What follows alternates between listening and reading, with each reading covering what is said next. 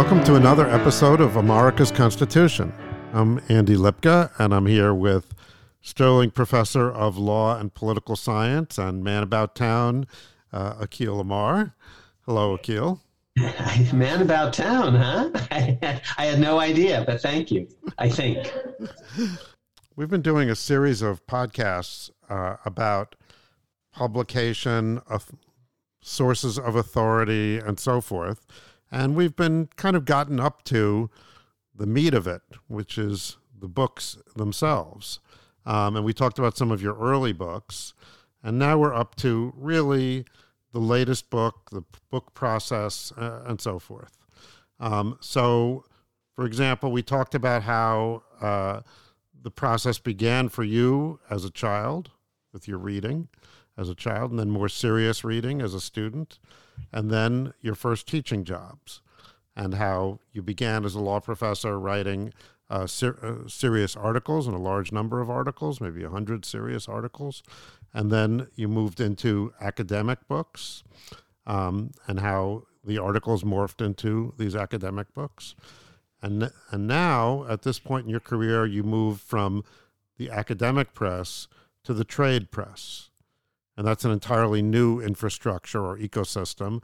And we discussed how that includes acquiring a literary agent, what makes a good literary agent for you, a good literary agent in general, but one that's good specific to you. And then what's involved with pitching to publishers, writing a treatment, revising a treatment, and so forth. The role of the agent is prominent. And then you start to work with editors at the publisher, and how you pick, in some ways, an editor that's a good match for you.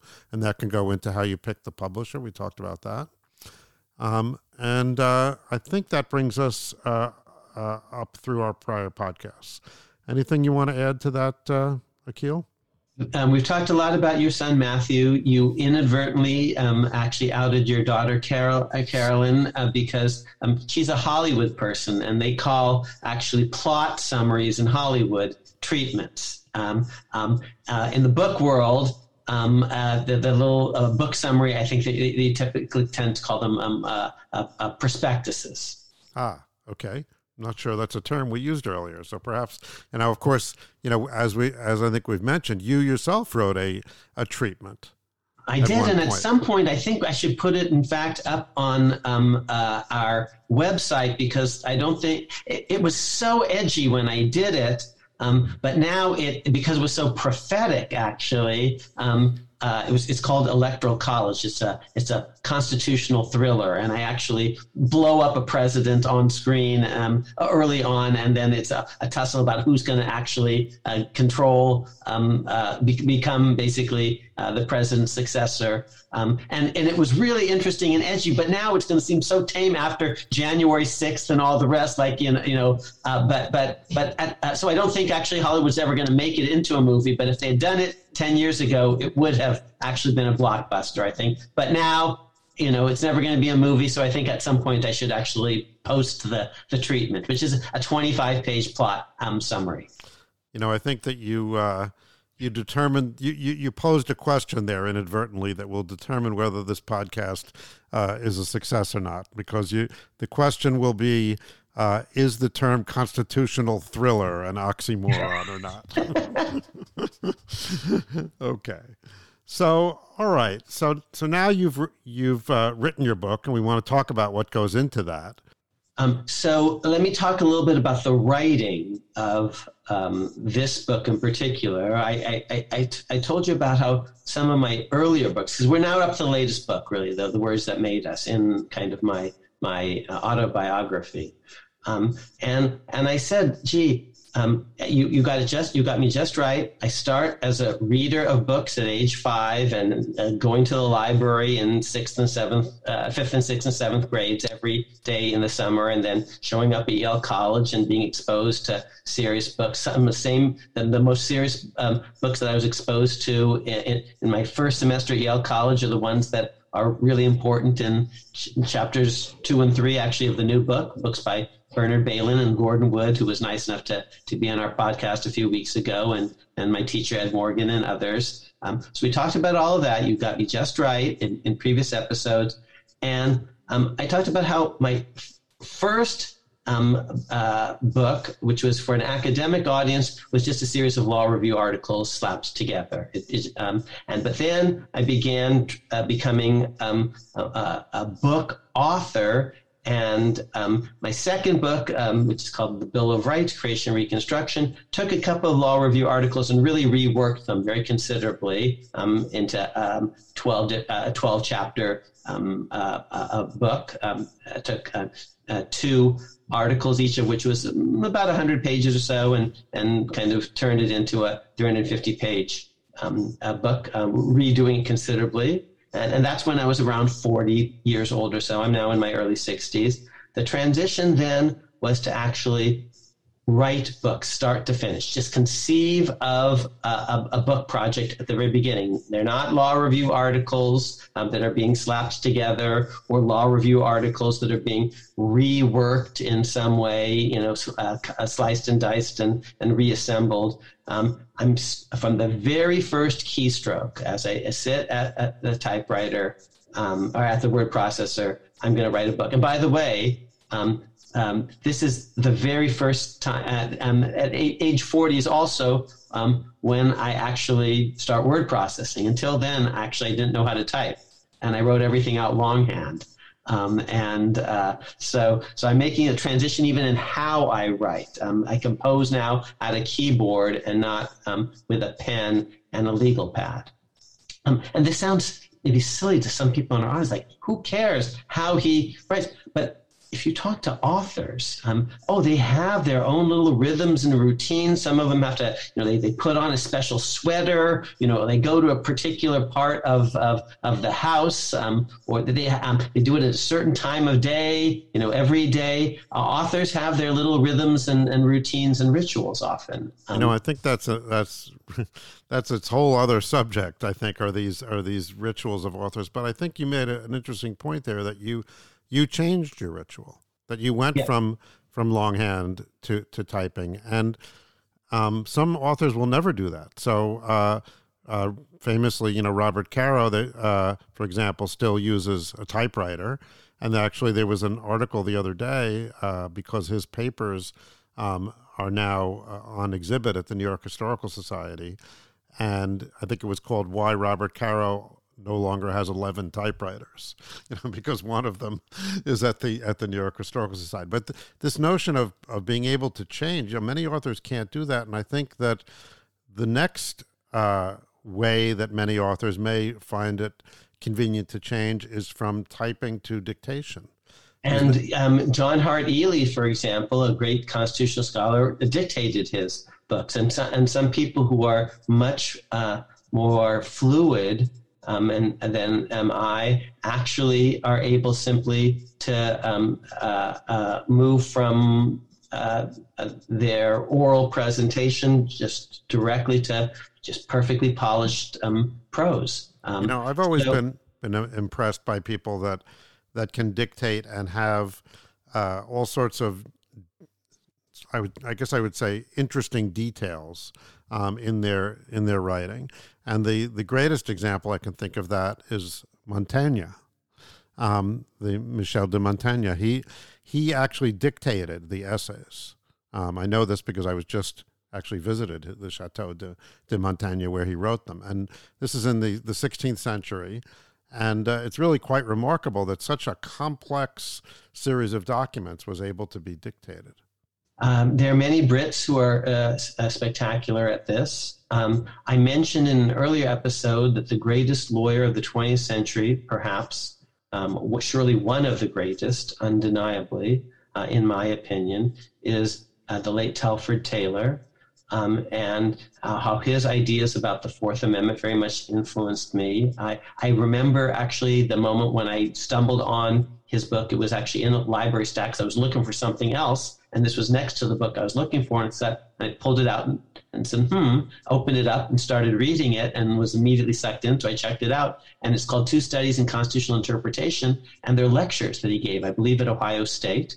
And they're basically transcriptions of the lectures that he lightly edited, and the lectures are so detailed with lots of case discussions and beautiful elaborations. And I'm thinking, my God, and apparently this was just from his notes. He lectured from notes, but the style is so impeccable. And apparently the book is mainly just an audio transcript, lightly edited, of these lectures that he gave, these evening lectures, called, again, Two Studies in Constitutional Interpretation. So there are people who can do that. I'm not one of those. Some of our audience members have actually told Andy about all my ums and ahs and ands, and Andy insists that this is not a stutter, but it's not smooth. I understand. I'm not quite a Brit that way. But I did have to retrain myself, and for the first few weeks after I made the transition to word processing. See, I didn't know how to type before I was 40 years old, and I got this, and this woman named Mavis Beacon changed my life. She has this famous typing tutorial, online typing tutorial. It's like a video game, a series of video games called Mavis Beacon Teaches Typing. And here's what I realized, you see, that I didn't have to be a great typist in order to be a good enough typist. There's this famous joke about two hikers, and they're in the woods, and a bear appears on the scene, and one of them starts to lace up his sneakers, and the other guy says to him, what are you doing? You can't outrun a bear. And the first hiker says, I don't have to outrun a bear. I just have to outrun you. Okay, so it turns out, yes, I didn't have. All I need to be as a typist is better, faster than I was in handwriting. And it turns out, because you can't, a lot of people, unless they know shorthand, they're not writing very fast. So within 3 weeks, I was typing faster than I used to handwrite. So I was actually ahead of the game. That's if I knew what I was typing out. But for the first month or so, I had writer's block as I sat with my fingers on the keyboard, that the thoughts weren't flowing the way they had when I sat with a pen in my hand and a legal pad. So in order to get over that hump, I refused to touch a pen for any purpose whatsoever. I just typed everything because I thought I gotta break through. And after another week or two, I was composing on the keyboard, which is, of course, what most people do. So anyway, at the same time that I'm switching from being an article author to being a book author, and I'm starting to compose books from scratch, from the first keystroke, that's when I make the transition to Random House. That was the book, America's Constitution, a biography, which is 2005. And we'll talk about titles also, because that wasn't actually the original title. But yes, we haven't talked quite as much about just the writing of the book. We talked a little bit about the editing of it, and Bob Bloom is giving me all sorts of suggestions. And every author has to figure out his or her own formula and style. Here's basically mine. It's actually somewhat cookie cutter. In the same way that actually there are some authors and they just have a character, let's see, even novelists or something, fiction writers, they have a characteristic style. And P.G. Wodehouse, for example, has a certain kind of style. And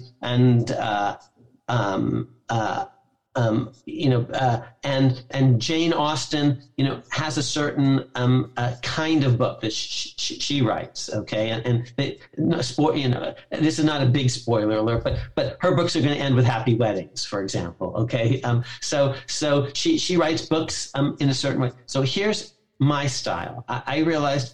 Okay, I'm writing big, long books. As we've talked about before, I aim to be panoramic. They're books about the whole Constitution and not just one part of it. So a lot for me is now going to depend on how I organize the book. In what way is it panoramic, and how do I organize it? Because I can't talk about everything all at once. So each book that I've written is panoramic in a different way. America's Constitutional Biography walks you through the text from start to finish. My new book, The Words That Made Us, is walking you through history, starting in 1760 and moving forward. That's a different way of narrating the project than working from the preamble to Article 1, Article 2, Article 3 textually. Okay, so now you have a schema. One book is going to be textual, and another book is going to be chronological. Fine. And by the way, America's Constitutional Biography, the last third was chronological because going through the text, at a certain point, you switch to the amendments, and the amendments are added as so many chronological postscripts and postscripts. You got the Bill of Rights in 1790s, and then the Civil War amendments in the 1860s, and then the progressive amendments like income tax, women's suffrage, direct election of senators in the 19-teens, the 1960s amendments. So the last third of America's Constitution, a biography, is chronological because the text becomes chronological at a certain point. It begins conceptually, legislative power, executive power, judicial power, Articles 1, 2, and 3. But then at a certain point, it switches to chronological, the Bill of Rights, the Reconstruction Amendments, the Progressive Amendments, the 1960s amendments. Okay, so I've got my big schema. One's going to be they're panoramic, but one's going to be a textual book. The new one is a chronological project. But now, how do you move from that to actual structure and schema, to chapters, to subchapters or subtopics, to paragraphs, to topic sentences and the like? And here's my secret sauce, my little gimmick. I try to take a really big panoramic project and just break it down, subdivide it into smaller parts. So I take a book and say, okay, I tend to like to write a book with about 12 to 13 chapters. So actually that's most of my books, 10 to 12, 13 chapters. Other people, they have much shorter chapters. Ron Chernow's books actually have smaller chapters, okay? I'm going to have fairly long chapters, but then in turn, I'm going to break down my chapters into my 10 to 12, 13 chapters into chunks, 3 to 5 or 6 subchapters. And I like to give subheadings within my chapters to each of these sections. And now, let's imagine it's a 600-page book. Okay, so I break it up into 12 chapters. That's 50, 600 pages is actually, really long. So let's modify 500-page book. That's a really long book. But I'm going to break it up into 12 chapters. So now each chapter is about 40 pages or so, on average. And I'm going to break up that chapter into 3 to 6 subchapters. So now I've got a series of 5 to 15 page little subchapters. Okay, maybe there are 40 of them in all, something like that. Okay, so I've taken one big book and I've turned it to 40 papers. And you know what those papers are? They're like my college term papers. So in college, at Yale College, I was able to learn to bang out a 3-page essay, a 5-page essay, a 15-page essay. For the final, it might be like a 20-page term paper or something like that. That would, back in the day, if you wrote a 10-page midterm paper and a 20-page final paper, that was actually pretty much what the professor might ask in a serious history course. A 10-page midterm paper, 20-page final exam paper, a final paper. Okay, and I was good at that. I learned how to do that. Yale College taught me how to do that. Now I've taken a huge book, and what I've done, my little trick is I'm turning it into 40 connected little Yale College papers, varying between 5 and 15 pages apiece. And now each subchapter is its own little essay. It's going to have a beginning, a middle, and an end. It's going to be punctuated in a certain way, structured in a certain way. And now they have to fit together. Each of these subchapters have to knit together sufficiently to create a chapter, and the chapters have to fit together sufficiently to flow together in a book. But now I've taken what seems to be an impossible, big thing, writing a 500-page book, and just broken it down into bite-sized chunks that I know how to handle.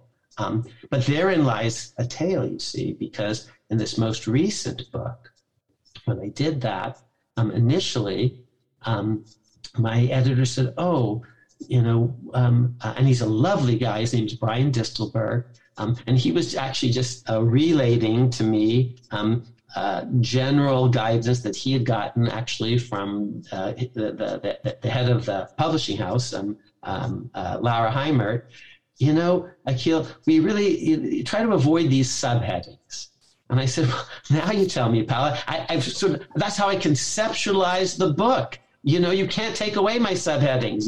Next thing you know, you're going to say I can't use semicolons, or I've got to write paragraphs of a certain sort. Andy, you love, and so does Brian, the first sentence of a paragraph being the key topic sentence, and that's true for most paragraphs. But sometimes, actually, you'll want to actually end a paragraph with a bang rather than begin it. Sometimes you'll want to backload things just a little bit. Yeah, maybe you don't want every sentence to be a run-on sentence with a gazillion semicolons, but there's a use for them. So I told Brian, I said, it's a little late to be telling me now that I can't use these subheadings because they're how I structure the book. And he said, well, just get rid of the words. You can still have double breaks, vertical breaks, kind of more white space to sort of signal. Yeah, but I'm doing that even within each subchapter. There's a difference in my view between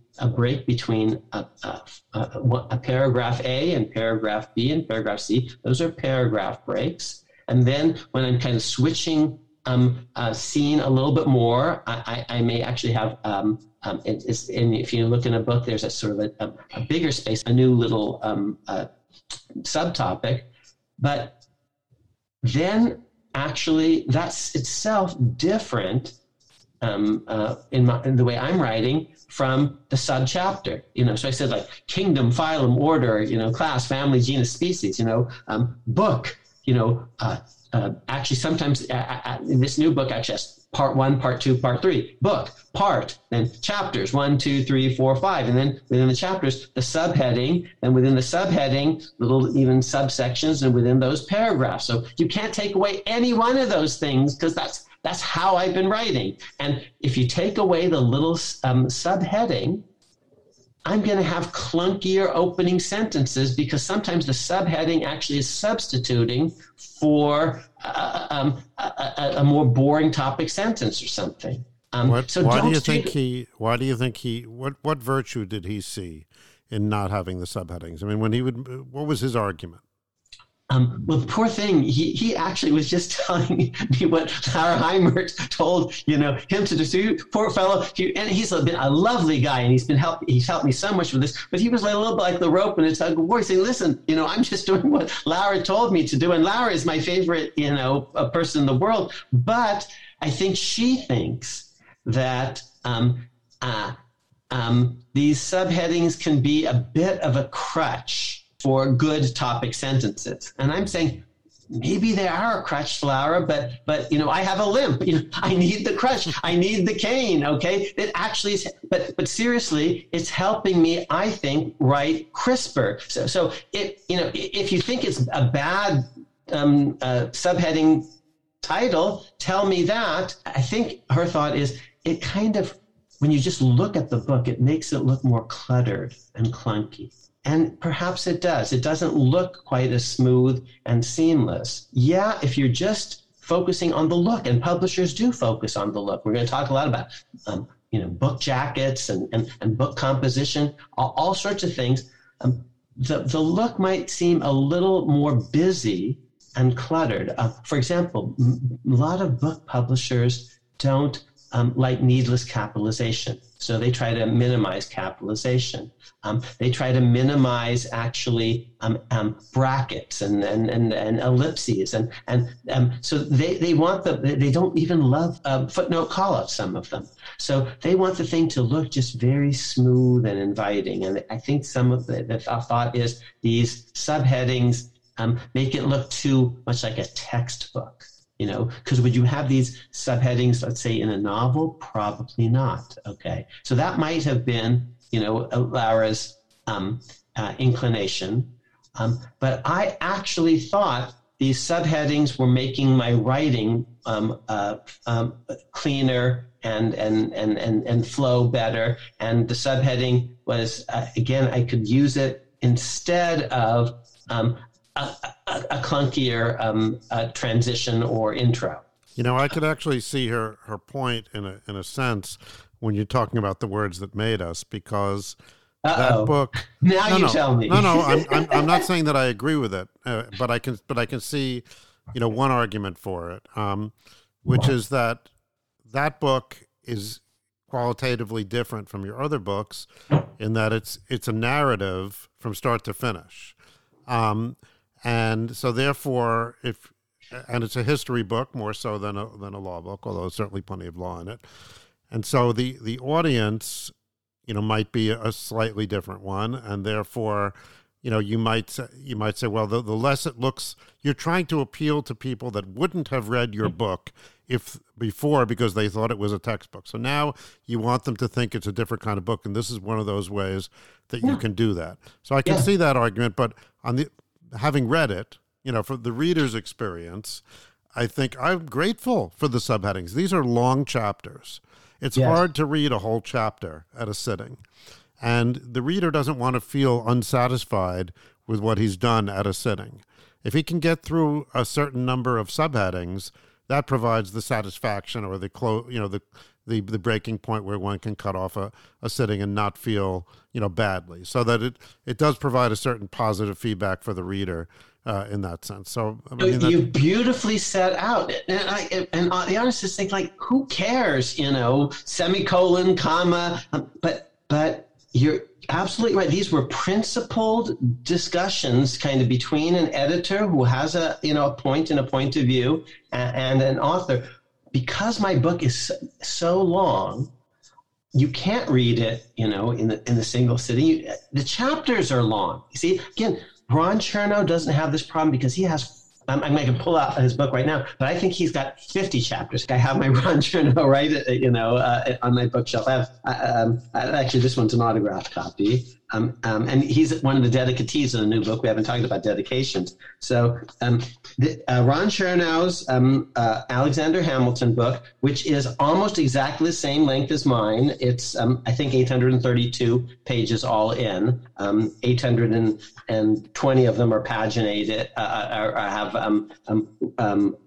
Arabic numbers to them. And then the others are additional material. So his book is exactly the same length as mine, although his has smaller fonts, truthfully. So his is actually a longer book. He has more lines per page, and we're going to talk about all that. So his book has 43 chapters and an epilogue. Okay, so his chapters are shorter. I have 13 chapters and a postscript. So my chapters are a lot longer. So in effect, when I take my 13 chapters and I make each one into, and I have 3 or 4 sections within each chapter, that's kind of, and now 13 times, 3 or 4 is approximating Ron Chernow.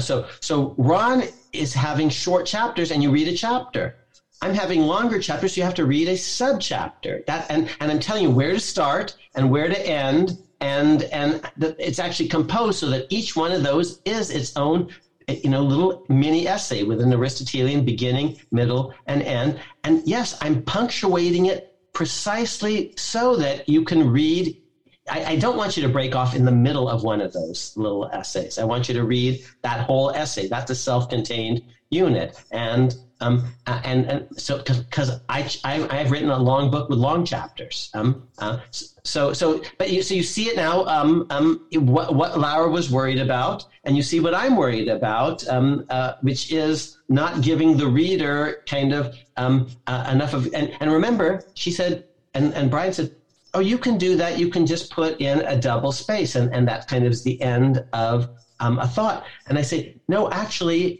It isn't quite, because I have double spaces even within my subchapters. I need something to signal, here's actually where you should start if you're going to read 15 minutes a day, 30 minutes a day at night. Here's where you start, and here's where, yes, you can end and say, done. And when you read it, you see, because a lot of editors will say, "Oh, pay attention to your topic sentences." Absolutely true. But the last sentence of each of these subchapters is supposed to actually have, a bang to it. And who would understand something like this?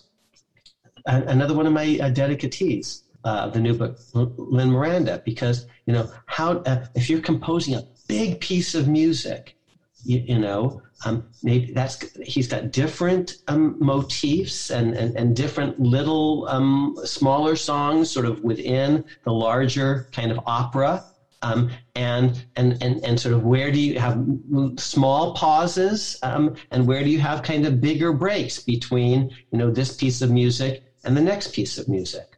And how do you signal that to to the audience? This is the end of this song, and now we are starting a slightly different song.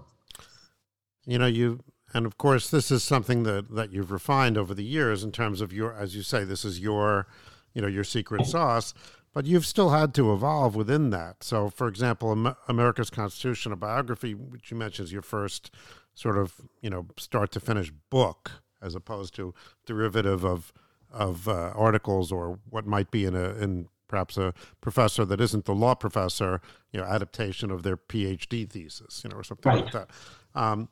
But in The Words That Made Us, going back to America's Constitution, that book is kind of has its structure pre-made for you. Yes. Because the Constitution has its own structure, and you're taking, start to finish it, whereas The Words That Made Us is a continuous narrative. I mean, Article 1 doesn't really flow into Article 2, for example. So you have to find a new way to go from, you mentioned your chapters of a beginning and an end, but the end takes on a different nature in The Words That Made Us than the end in America's Constitution. So let me read you. Hang on, Andy. Just before you do, you just said something that was utterly brilliant, and it made a connection that I had never quite made for myself. Of course I would want subheadings, because the Constitution itself has subheadings. It actually has Article 1, Article 2, Article 3, Article 4, and then within that, it actually has Article 1, Section 1, Article 1, Section 2, Article 1, Section 3. And then even, it's got actually subheadings within that clause, Article 1, Section 8, Clause 18, which is what we call the necessary and proper clause, for example. And so, of course, that's how I would, begin to think about the book that most closely in my first big book tracked the text. So, of course, I was going to, just even unconsciously maybe track in my narrative a feature of the text that I'm trying to expound, which is the subheadings, within each chapter. So of course that would seem natural to me. And once having done it that way and perfected that way, I might apply it even in other books that aren't tracking the text of the Constitution, like this new one. So of course that's how it might have actually made sense to me, or to Joseph Story, who wrote a 3-volume commentary on the Constitution that also kind of has this similar kind of punctuation. But from Laura's point of view, on the other side, of course, she might not love this, because she say, Akhil, okay, I kind of understand why you do it, but here's the point. people don't read the Constitution for pleasure, sort of start to finish. So you're right. She had a point. She didn't want the thing to look like a clunky academic textbook. And here's where we converge at the end. I said, Lara, even if it looks a little bit like that, it doesn't read like that. It will actually, my writing is actually going to be better. It will flow more naturally if I can substitute for certain kinds of clunky, boring topic sentences, just a 3 or 4 or 5 word heading that's actually telling you, what this section is all about without my having to, say that in a topic sentence. Yes, but what I'm getting at here now is that you made a statement earlier that the amendments have a temporal component to them. They're chronological. Yes. And actually, I don't know if this was deliberate, but your writing changes at the ends of the chapters when you start to talk about the amendments. So here's the end of chapter 4 in America's Constitutional Biography, which is we're talking about Article 2, America's First Officer. So here's the last 2 sentences. While the nation has witnessed many presidential and vice presidential deaths, resignations, and disabilities, the 2 top offices have never lain vacant simultaneously. Although America has not always been smart, at least she has been lucky so far. Okay, that's the end of that chapter. It has absolutely nothing to do with the beginning of the next chapter. Okay, now let's look at chapter 10, A New Birth of Freedom. So here you're talking about the Reconstruction Amendments, and you say, left out of this masculine picture, of course, were women, many of whom objected to the enfranchisement of black men while they themselves remained disenfranchised. I'm going to skip a couple of sentences, which raises the obvious question, how did America's women ever manage to lever their way out of votelessness and into suffrage? The answer lies in the next chapter of America's constitutional saga, which obviously leads into the next chapter of this book. Okay, so that now that the Constitution itself has introduced a temporal component, you've introduced a temporal component and now let's look at the words that made us. So here's the end of chapter 1. Now here, there's a temporal component, but remember, the entire book has to have a certain unity to it. It's not just that this chapter has to go into the next chapter. Okay, so you say, the seeds had indeed been sown, but they had yet to find enough rich soil to grow into something colossal. A continent-wide debate about British rules and British rule, a truly American constitutional conversation, had yet to dominate the scene. When it did, Otis, Adams, and Hutchinson would all be there. And obviously that, raises a certain expectation on the part of the reader, but you don't satisfy that expectation right away. That has to wait, quite a while. So because this is a long, so I see a real evolution in the way you've written there in the ends of the chapters. And it wasn't entirely conscious, but it's there, and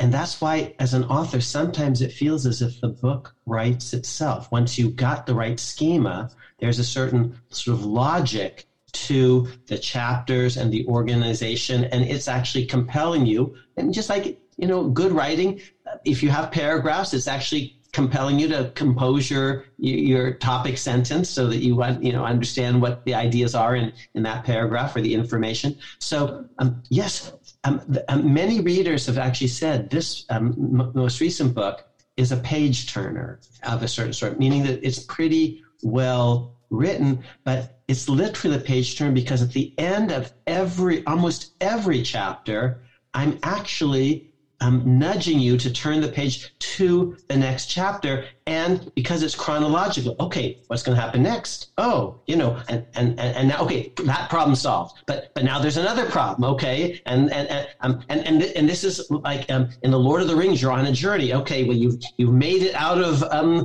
you've made it out of the Shire, but now you've got to get to to Bree, and then you've got to get to Rivendell, and then you've got to get under the Misty Mountains, and then you've got to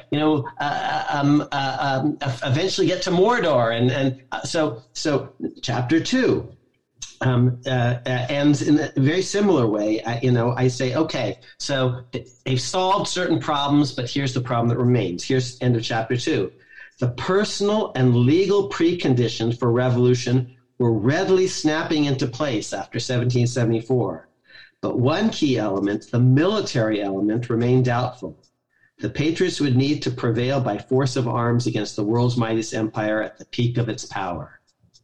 How could 2.5 million Americans possibly hope to defeat 9 million Britons? That was with a question like, oh yeah, how are they going to solve that problem? Just like, okay, Otis, Adams, and Hutchinson will all be there. I don't tell you exactly, what they're going to do, but these are my characters. We're going to see them, and every chapter does that. Problem solved. Oh, but now new problem created. A problem that looms on the horizon, and because it's a chronological story, I can basically end these chapters, and I'm punctuating history in a certain way, but I punctuate the chapters by saying, okay, these problems solved. Now, what are going to be the next set of problems that are sometimes created, a new set of problems by the solutions to the earlier problems. Every time you solve a problem, you create a new situation that requires you finally have a kid. Now, actually, you got to start raising the kid. Now the kid has to go to school. Okay. Now the kid has gotten into, a great college. Okay. But now you start worrying about, well, who's the kid gonna, partner up with in life? Okay. And then they find a life partner. Okay. Well, is the kid now gonna actually give you this is the way we think about it, a grandkid, okay? And now you got the grandkid. So every, and that's how life is punctuated. Okay, so she had her bat mitzvah, and then and now her commencement ceremony, and now she's off at college, and now she's going to graduate school, and now she's getting married, and now she's having a grandkid or whatever. So because it's chronological, I actually do have slightly different transitions between my chapters in this new book. This new book is a little more narrative and page turning. You're right, because it's a pure chronological story. But still, you've been able to maintain your, your vignette approach to things, and perhaps you'd like to read one of them just as an example. And the piece that I've chosen for reading, I've chosen purposefully because it's about actually a fellow who just like you caught the idea, I'm saying the next chapter of our constitutional saga, but it's also the next chapter of the book. So there was a sort of pun intended. So I tell the story of the great Joseph Story, who was John Marshall's right hand. He was Robin to John Marshall's Batman. But he actually is, and he's the greatest associate justice probably in the history of the Supreme Court. He's also, though, a lot of ways like me. I'll never be a justice, of course, but he's an academic. He's really the architect of the Harvard Law School. He wasn't the first person, but he kind of reinvented the place, laid the foundations for it. But he also was a great constitutional scholar, in addition to being a justice. He wrote a 3-volume treatise on the Constitution that actually walked the reader through the Constitution textually from start to finish. And at a certain point, I realized when I'm writing America's Constitutional Biography, I'm doing something in the tradition of Joseph Story. The Federalist Papers, which are this important book on the Constitution that began as newspaper essays, they also pretty much track the written order of the Constitution. I'm going to tell you in this excerpt the story of Joseph Story, but I'm also, in effect, telling you my own story because I haven't told the reader this yet.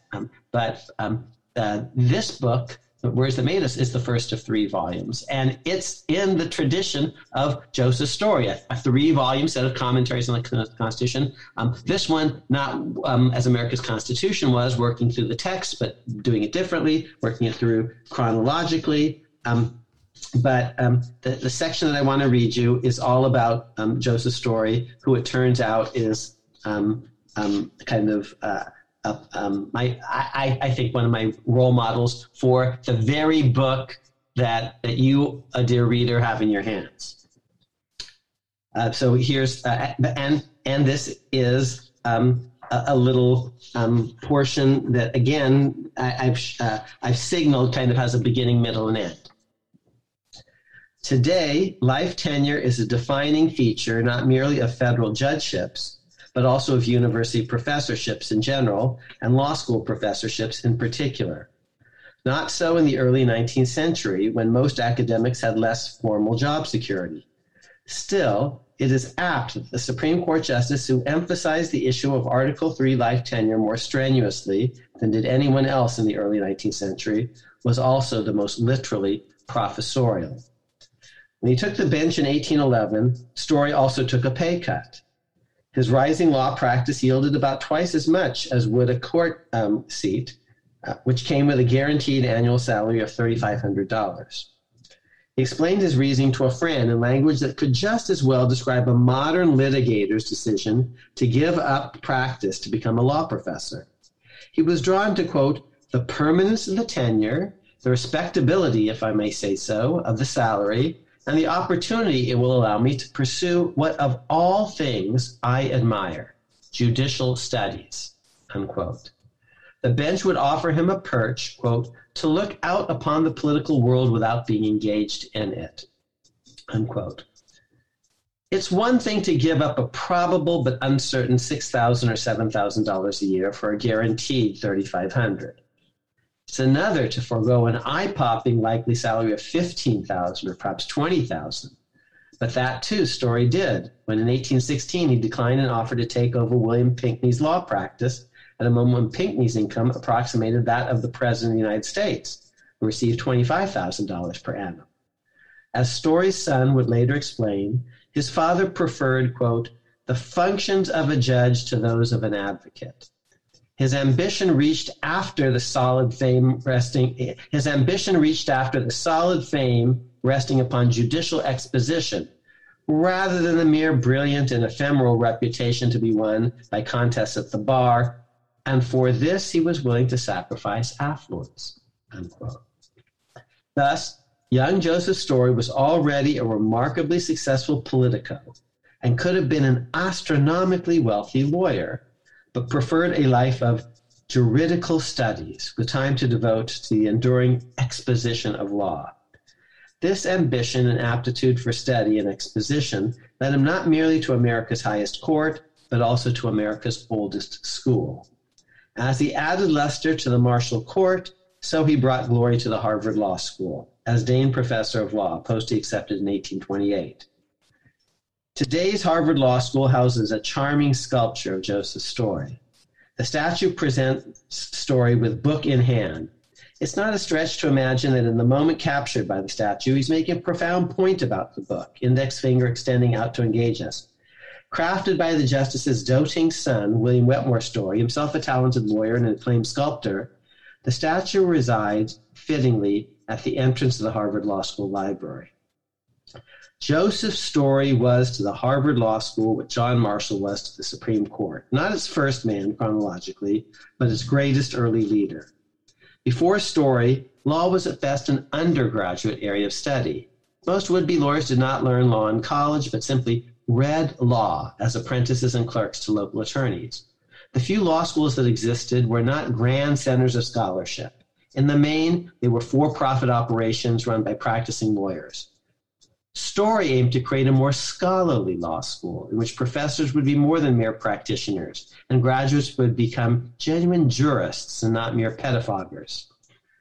As Marshall bent the arc of the Supreme Court, so Story bent the arc of Harvard Law School. Before 1828, no member of the Supreme Court was a graduate of Harvard Law School, as distinct from Harvard College, Story's own alma mater. But Benjamin Curtis, a graduate of the HLS, that's Harvard Law School, class of 1832, an early beneficiary of the Story Revolution, would join the court in the early 1850s. Many more alumni would follow. 17 justices in history have reached the court after studying at Harvard Law School. After Story's remodel of legal studies, many other university-based American law schools eventually sprouted up in imitation of the academic template that Story embodied and established in Cambridge, Massachusetts. Story's remarkable influence on the court and American law more generally can be seen even today in the striking fact that for every year between 1993 and 2019, one school, Story's school, held at least as many seats on the court as all of the schools combined. Back in the 1760s, Harvard graduates such as James Otis Jr. and John Adams had seethed at the contempt that arrogant English overlords in London harbored for mere colonists. Revolutionary and post-revolutionary Americans had something to prove. We're as good as the Brits, actually better. Defeating the British in the War of Independence was a first step at proving American equality in a superiority. Creating a series of state and continental constitutions to rival or excel the British system of government was a second step. Generating great jurists on the bench and in the academy was the third step. John Marshall was America's counterpart to Lord Mansfield, and Joseph Story was its answer to William Blackstone. Blackstone was not merely a judge, but also a scholar. His 4-volume Commentaries on the Laws of England, published in the 1760s, emerged from his Viner lectures at Oxford. The treatise was a bestseller on both sides of the Atlantic. Supreme Court Associate Justice James Wilson had tried to offer an early American answer in his Philadelphia Lectures in Law in 1790 and thereafter, but he had not quite succeeded. Wilson never managed to publish the lecture series in his lifetime. Several years after, he died in debt and disgrace in 1798, and his lectures eventually came before the public, but failed to capture the American imagination. Thus, when Story decided to join the court, America had yet to find its Blackstone. Story aimed high. He sought to marry his judicial authority with his academic ability, build up Harvard as America's Oxford, and offer a set of commentaries on America's Constitution every bit as powerful and ambitious as Blackstone's English commentaries. Story's 3-volume Commentaries on the Constitution of the United States, published in 1833, were dedicated to John Marshall. They took the reader through all the great historical events that had led to the American Revolution, the Articles of Confederation, and the culminating Constitution of the United States. They then walked the reader through the Constitution's text, article by article and amendment by amendment, exploring both the purposes behind each provision and the ensuing implementations and interpretations, especially by the Marshall Court. They explained proper methods of constitutional interpretation and explored the larger spirit of the document alongside its strict letter. They blended big and small, offering both panoramic vision and exquisite technical detail. Their main aim was to refute, utterly, Jeffersonian extremism of the sort that South Carolina had recently embraced in the nullification crisis of 1832. The Constitution, Story's commentaries proved, was just what Washington, Hamilton, and Marshall had said it was, not a mere compact among enduringly sovereign states, but higher law that had come from the American people themselves, that had created an indivisible nation, endowing its central government with broad powers. This magisterial work opened with a crisp preface locating the project within the larger worlds of law, history, and political science. Story introduced himself to his readers not as a judge, but as a scholar, discharging the duties attending the Dane Professorship of Law in Harvard University. That was a quote, the biggest scholarly challenge he had faced, he explained, was to gather up all the relevant constitutional and conversational materials from the previous 70-plus years, materials that lay loose and scattered among pamphlets and discussions of a temporary character and among obscure private and public documents. How could Americans in the 1830s and beyond remain faithful to the Constitution if they had no reliable record of the conversations that had birthed it? And not just a reliable record, but an intelligent constitutional analysis of those conversations that would, quote, bring together, as Story hoped to do, the irregular fragments and form them into groups in which they might illustrate and support each other, unquote. Two great sources, Story reported, soared above all others. This is a quote. The Federalist, an incomparable commentary of three of the greatest statesmen of their age, and the extraordinary judgments of Mr. Chief Justice Marshall upon constitutional law, end quote. Great as these precursors were, their ideas and insights had not been fully systematized and synthesized. Publius, that's the author of the Federalist Papers, had written for the moment, even if many of his ideas were timeless. Marshall's opinion were scattered essays responsive to specific issues that had arisen haphazardly in various litigated cases over the course of 3 decades. In fact, Marshall had tried to do more than that, using his cases as springboards for more general discussions of constitutional method and substance. But Marshall's project would become clear only when his various opinions were assembled, tweaked, and properly folded into a more comprehensive account of constitutional law of the sort Story was now trying to offer. Story ended his preface by defining his mission more precisely. And here's a block quote. The reader must not expect to find in these pages any novel views and novel construction of the Constitution. My object is rather to bring before the reader the true view of the Constitution's powers maintained by its founders and friends, and confirmed and illustrated by the actual practice of the government. The expositions to be found in the work are less to be regarded as my own opinions than as those of the great minds which framed the Constitution, which have been from time to time called upon to administer it. I hope it may not be wholly useless as a means of stimulating abler minds to a more thorough review of the whole subject, and of impressing upon Americans a reverential attachment to the Constitution, as in the highest sense, the palladium of American liberty, end quote. This passage nicely captured both the opportunities and the constraints that confronted the most determined and faithful founding son of the 1830s. Story's treatise was remarkable for its blend of modesty, purporting to offer Americans a work, quote, not wholly useless, unquote, as a prompt to what he called abler minds, ambition, aiming to present, quote, the true view of the great minds on the whole subject, unquote, and reverence, envisioning the Constitution as, quote, the palladium of American liberty, unquote. So that's my section on Story. It's a little mini essay on Story, on the relationship between the Academy at its best and the justices, this conversation between scholars and justices. And Story was also, of course, a great lawyer, and he's writing for the lawyers, but he's also trying to write for ordinary citizens. So what I don't quite say, but I'm hoping, a reader will a sensitive one like you will obviously see is Amar is also writing about his own project. He's writing in a story tradition, trying to write for ordinary citizens about the Constitution in a way that's synthesized, that takes history seriously and is kind of reverential and patriotic, but also analytic and critical. He already wrote a book like Stories, 3 volumes that walked through the Constitution, article by article, amendment by amendment. And now he's doing a 3-volume thing that's kind of, in a way, updating Story's project. A serious scholar doing history, constitutional history in a serious way, but trying to make it accessible at one end to lawyers and judges, and a work of real intellectual ambition and achievement, but at the other end, ordinary Americans who need to understand the project. So I hope a reader will see, of course he's talking about himself. He's at Yale, Story's at Harvard, but he's not on the Supreme Court, but he's carrying on this Story project. I mean, I know, Andy, you've got some reactions. I just want to say, two little things about this section. One, I dropped a fun little bottom note.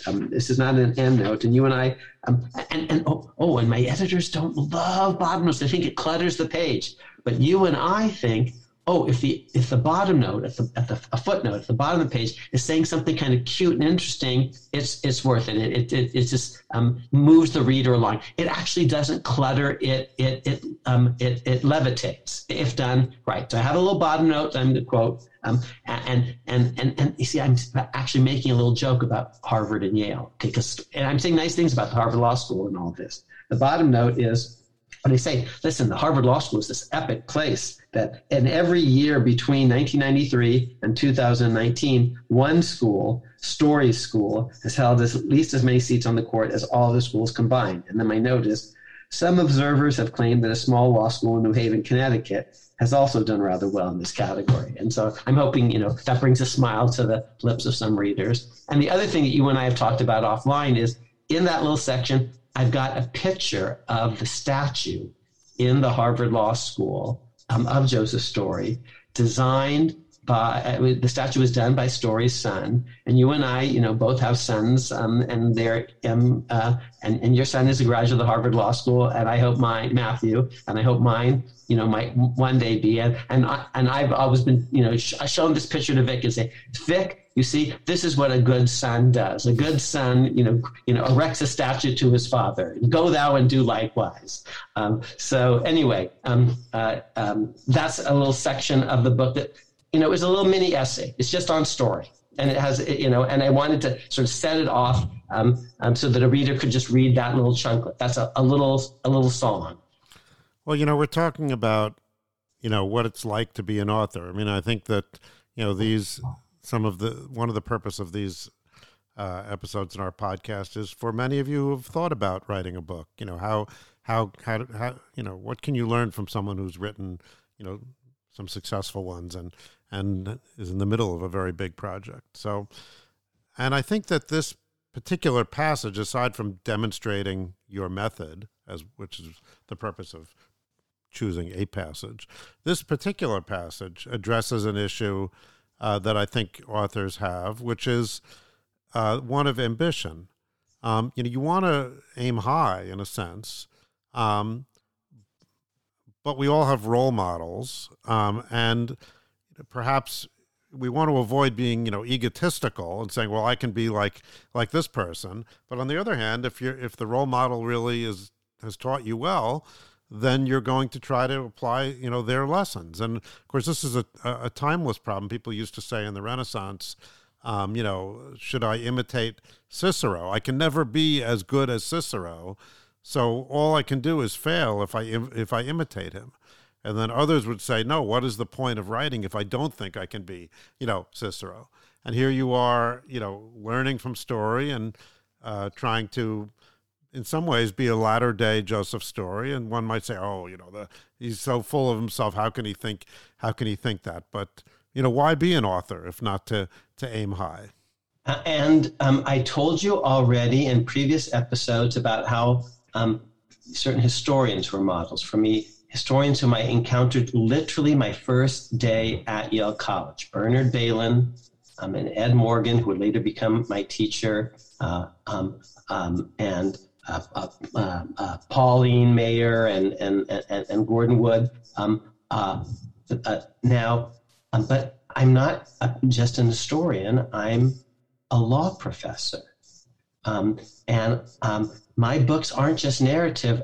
I do lots of legal analysis in all of them, and I try to sugarcoat them with history and storytelling and narrative and all the rest. But I'm doing something different than Ed Morgan and Bernard Bailyn and Gordon Wood, because I'm actually going to analyze lots of law and make just fundamentally legal arguments, way more than they did. So who were my models for that? Actually, they were Blackstone and Story. Blackstone was trying to write commentaries on the laws of England and became bestseller. He's actually trying to systematize law in an unwritten constitutional tradition and write a multi-volume set that would be useful to lawyers, but actually to ordinary British subject. And his books were runaway bestsellers in America. The founders read those books. And he was I'm saying in this passage, he was the model for Story. His commentaries on the laws of England become Joseph Story's commentaries on the Constitution. He did 4 volumes. Story did 3.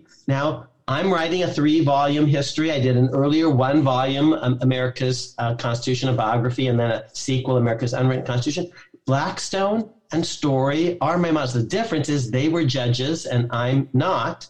But history never quite repeats itself. But I'm not merely trying to be a pure historian in the spirit of Gordon Wood or Bernard Bailyn or Pauline Maier or Ed Morgan or Eric Foner for that matter, or Jack Rakoff. I'm actually trying to be a certain kind of law person. Yes, it's utterly hubristic and ridiculous. And the other model, of course, is the Federalist, okay, which Story himself invokes. And yes, it's hubristic to do that. It's ridiculous. But yes, look, either no one's going to do this at all, which would be a loss to the world, or someone's going to try to do it. And from my point of view, people, if that book doesn't come from a top law school, where's it going to come from? I've been given tremendous support, financial support from all the alums, daily stimulation by really interesting law students, day after day, semester after semester. So if someone at Yale or Harvard Law School isn't trying to do this, and actually it's probably unlikely that anyone else will, and I look around and no one else seems to be doing it, and I think it needs to be done. Because Story's book was from 1833 and the Constitution has changed a bit since then. Well, I think also that, you could say, like you use the word, sort of sugar coating or sugar something in connection with the history, as if it's sort of like a sweet treat to spice up the savory Constitution. But actually, your brand of constitutional interpretation requires a knowledge of history in order to be done right. And one might argue that perhaps Blackstone is a better model for you than Story, because Story didn't have that much American history to write about. But remember what Gordon told us.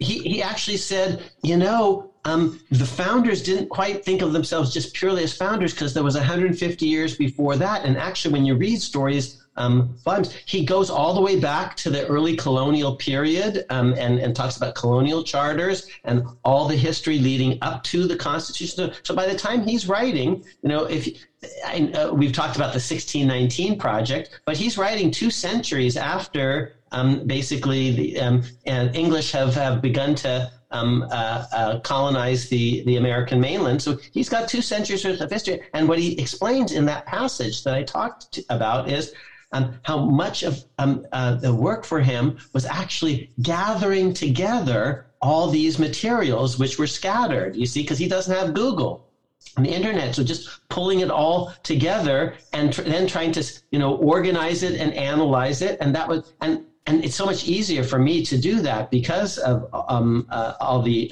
intervening scholars and resources. And who else was trying to do something like that? One of the guys who's really a prominent character in my chapters 1 and 2 that most readers hadn't heard of before. Thomas Hutchinson was, in addition to all the other things that I talk about, a judge, an important loyalist figure, was actually himself an historian. And he pulled together, he actually did a multi-volume history of the province of Massachusetts, 3 volumes. In the third one, he himself is playing an important role, because the third volume is about his own lifetime in part. But he spends 3 decades just pulling together all of these historical materials. And I think I read previously, I think in this podcast, but if not, on a book tour, a passage in which I narrate a really heartrending episode in which in which the mob destroys his house, destroys his garden, and takes all of these papers that he's collected and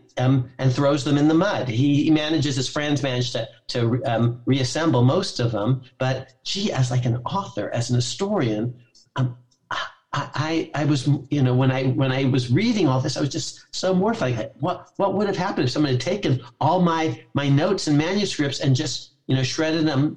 But he was trying to pull together the history of the Massachusetts province, was Thomas Hutchinson. And one of the big, challenges for story is just pulling together all the primary source materials before you could begin to analyze them.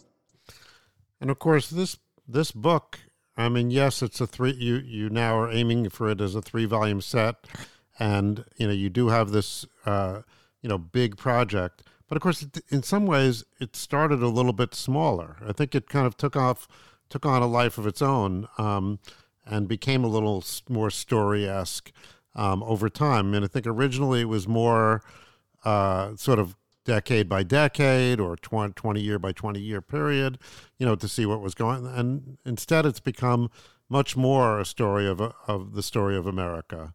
And that's why it often feels as if I'm not writing the book. The book is writing me. I started out with one kind of conception, but as I found all this material and started to narrate it, it dictated a sort of a different scope and structure to some extent. Yes. And that's why, yes, those of you out there who are thinking about writing a book, it's a lot of work, but it's a lot of fun to just get up and learn something in the morning and learn something that you didn't know. And by the end of the day, actually put on paper something that you didn't know when you woke up, and maybe actually no one has thought about in a long time if you're doing a history book. And that's, you're a physician. I'm not sure you had that thrill every day. My dad is still around. He's a physician, and there weren't, I think, it wasn't as common for him to actually, at the end of the day, know something kind of really big and interesting that he didn't understand at the beginning of the day. I could have written a new eye chart by the end of the day. Yeah, so I think that, so now this is a kind of a big picture look at writing a book, but there are also many, many what might seem like smaller nuances to a book, things like the physical structure of the book, which we touched on a little bit, the different parts of the book and so forth. And in our next episode, we're going to wrap up possibly this series by getting at some of those, and I wouldn't call them minutia, but the sort of the specialty parts of book writing. Yeah, just since we talked about like Article 1, Article 2, Article 3, and subheadings, okay, the title of the book, and the font, and the layout, and yes, and different little parts, like, what's up with the dedication or the acknowledgments, what kind of index do you want to have? How much back matter do you want to have in the book? Endnotes. We talked a little bit about endnotes versus footnotes. Your book jacket. You don't, design it, but you're consulted about it. The blurbs on the back. We haven't talked. Who's going to blurb it, and how do you think about that? We talked about literary agents and publishers and editors, but what about blurbers? Because that's sending signals of all sorts. Oh, and then finally, when it's out there, what do readers actually think? And readers' reviews we haven't begun to talk about, and book tours and speaking engagements, and maybe also at least one more look at the economics of the whole thing. And out at the other end of this whole funnel comes an author. And what does that mean? So we're going to talk about that. Yeah, like the next book and the book after that, if you want to actually be actually not just someone who's written a book, but written a bunch of books and maybe related books. An author, I mentioned like P.G. Wodehouse or something. He's got a style. Or Jane Austen. She has individual novels, but they fit into an oeuvre. And let's just end with sort of a plea, if you will, or at least a request of the audience. This podcast is free, and we're happy for you to listen to it. Fair amount of effort goes into it, although it's a lot of fun. And for me, it's like a book. Yeah, for me, it's an excuse to spend some time with my friend Akil every week. So it's easy for me from that point of view. But right back at you. Thank you. But you listeners, if you've read The Words That Made Us and enjoyed it, we ask you to share that information. Go on, Amazon or Goodreads or whatever, and leave a reader's review. You know how you go you buy a new car, and the dealer says, "Hey, give us 5 stars," and everything, and that determines his pay. But in this case, what the real payoff, I think, for an author, especially this author, from what I've come to know, is people reading it and enjoying it. So if you're one that has done that, go on those sites and let people know that. And we'll talk some more about the importance of readers' reviews next time. And then finally, as a podcaster, and to you as the listeners of this podcast, if you enjoy the podcast, there's an opportunity to leave reviews of the podcast, especially those that listen on a platform like Apple Podcasts or Spotify or Google Podcasts or Pandora, or all of the Stitcher, iHeartRadio, all of these different platforms that we're on. They offer the opportunity for reviews, and that matters because it brings the podcast higher in search ratings so other people can discover it. Plus just lets your fellow podcast listeners know what's worth spending their time on. So give us a review, give us some comments, and it'll also help us see what people think of what we're doing. So until next time, thank you, Akil. Thank you, Andy. And thank you, listeners. We'll see you next week.